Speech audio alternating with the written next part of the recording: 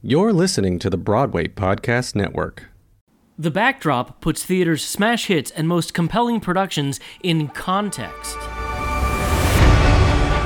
I'm Kevin Bleyer, a former writer for The Daily Show with Jon Stewart, a former assistant dramaturg for Tony Award nominee Anna Deavere Smith, and, like you, a big fan of all things theater. I'm also the host of The Backdrop.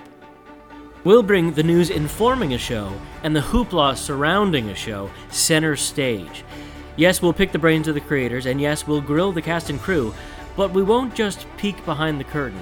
We'll take a thoughtful, deep dive into the reasons why this particular hit is hitting at this particular moment. The Red Scare gave us stories of UFOs and alien invasions. The 60s, stories of hippies and hair. So why did the fall of 2019 bring us not one, but two A-list versions of Little Shop of Horrors? Is it a sudden interest in horticulture? Or in world domination? To find out, we need the backdrop.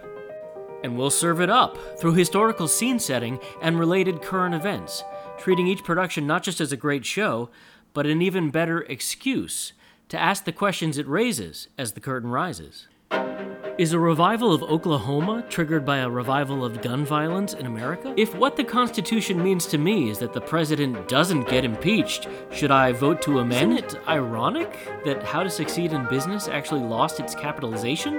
What, were they just not really trying? In this cancel culture of 2020, honestly, wouldn't the Mean Girls get bullied by Evan Hansen? How exactly does The Play That Goes Wrong go so right with its comedic timing? The backdrop, because the thing about a play is... The play is the thing wherein I'll catch the conscience of the king. You go right ahead, and while you're doing that, we'll find out why this other play has captured the conscience of not just kings, but theater lovers far and wide. The Backdrop, coming soon, part of the Broadway Podcast Network.